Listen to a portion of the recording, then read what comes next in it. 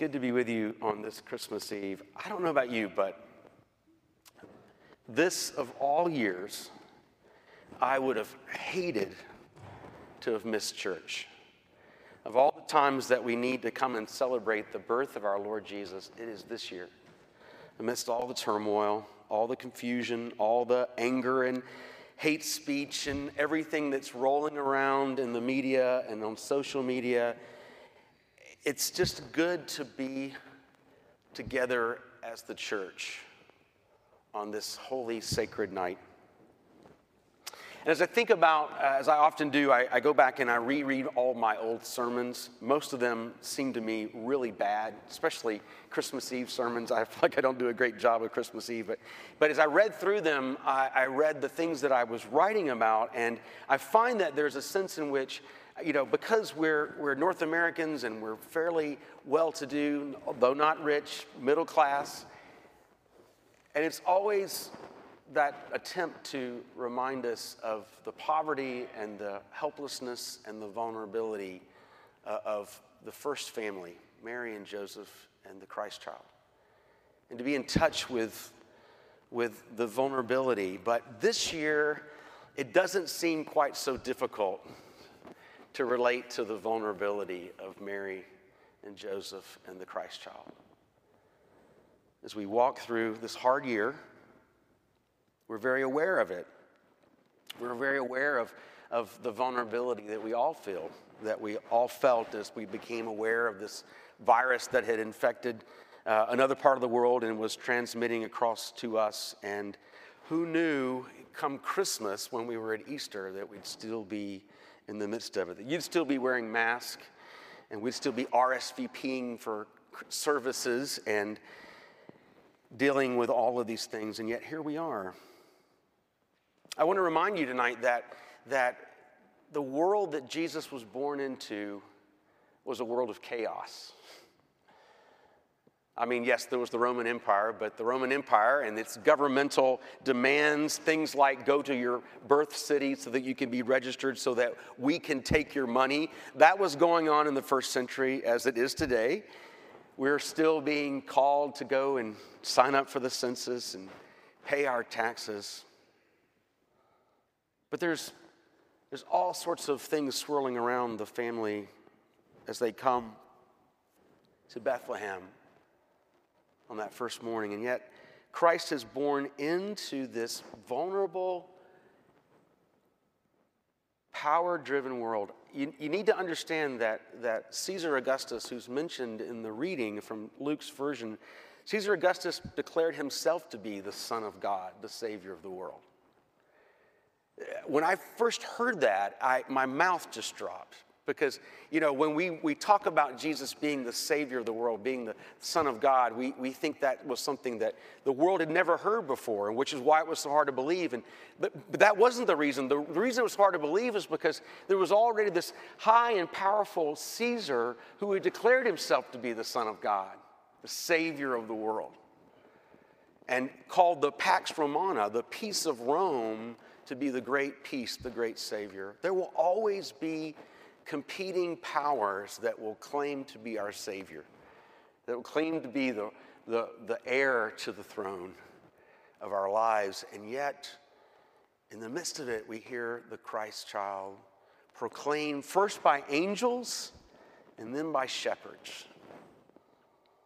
Christ comes into our world for two reasons. Yes, to be our Savior, to be our Lord. He comes and he affirms humanity.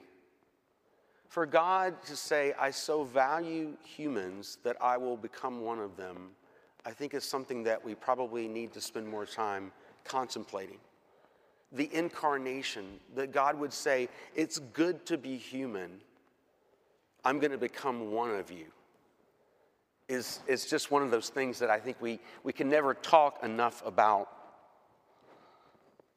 Christ comes to affirm, to honor, to show the worth of humanity. And as I've walked through this hard year, as you all have, there are people that I will not be with for Christmas that it just kills me to not be around. but their relationships, the love I have for them, the time we get to spend, the little time we get to spend outside each Sunday, those of us that are here out in the courtyard, just getting a little bit of taste of socialization and interaction is so important. And you realize the goodness of relationships. And you realize that the things we pursue, the awards and the degrees and the success and all the money, and that it all falls away if we don't have relationships. And God honored us as humanity by becoming one of us. But secondly, Jesus comes into the world revealing the great need for a Savior. To come to save us, to be our rescuer, to be the one who runs into the burning building and takes us out, so to speak, metaphorically, to bring us to safety. Because no government, no law, no national movement or international movement can truly save us. Only God who has made us can save us. And so God comes to do what only he can do, to bring us his salvation. I love the way the Apostle Paul says it in Corinthians. He says, he who was rich became poor, that through his poverty we might be made rich. Christ came to bring us to the riches of heaven.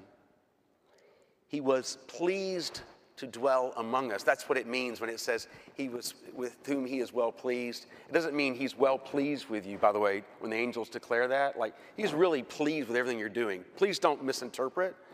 He's pleased to dwell among you. But it's because of the fact that we have fallen so far short that he must come. He comes to be our Savior. He comes to give his life for humanity.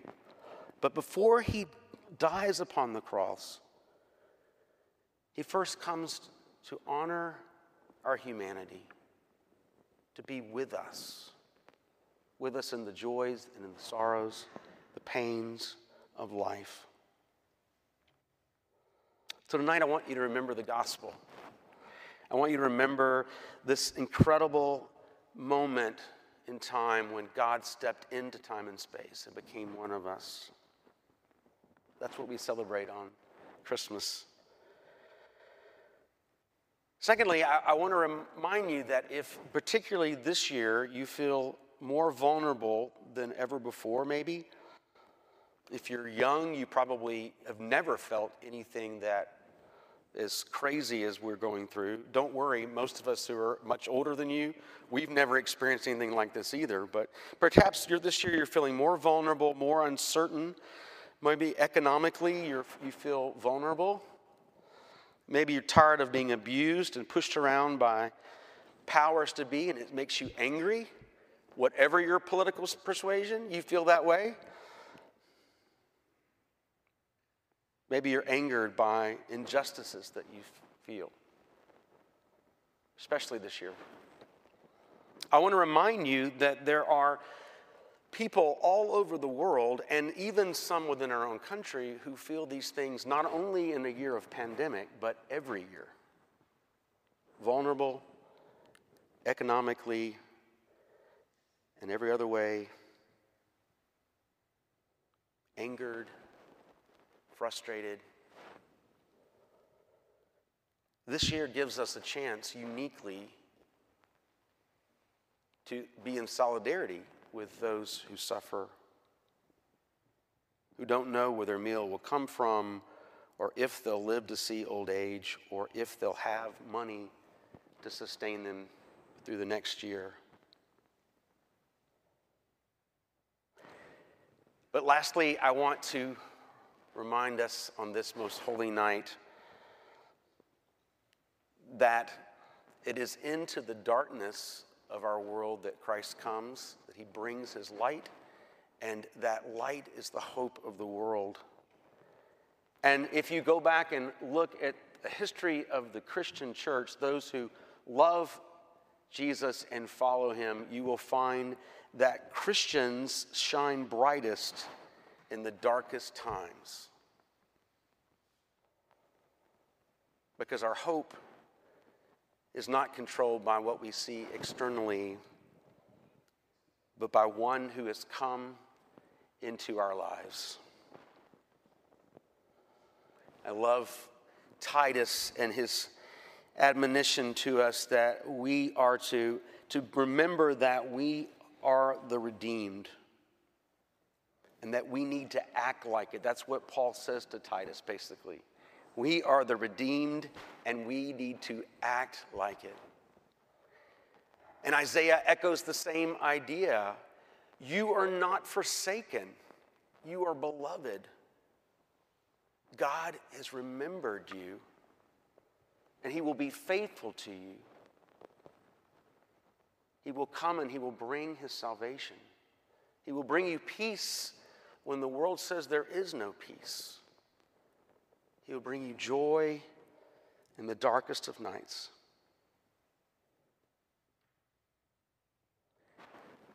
All of our lessons together, but especially the birth narrative of Jesus, remind us and the world that God will have the final word. Amen? God will have the final word. No matter how dark it may look,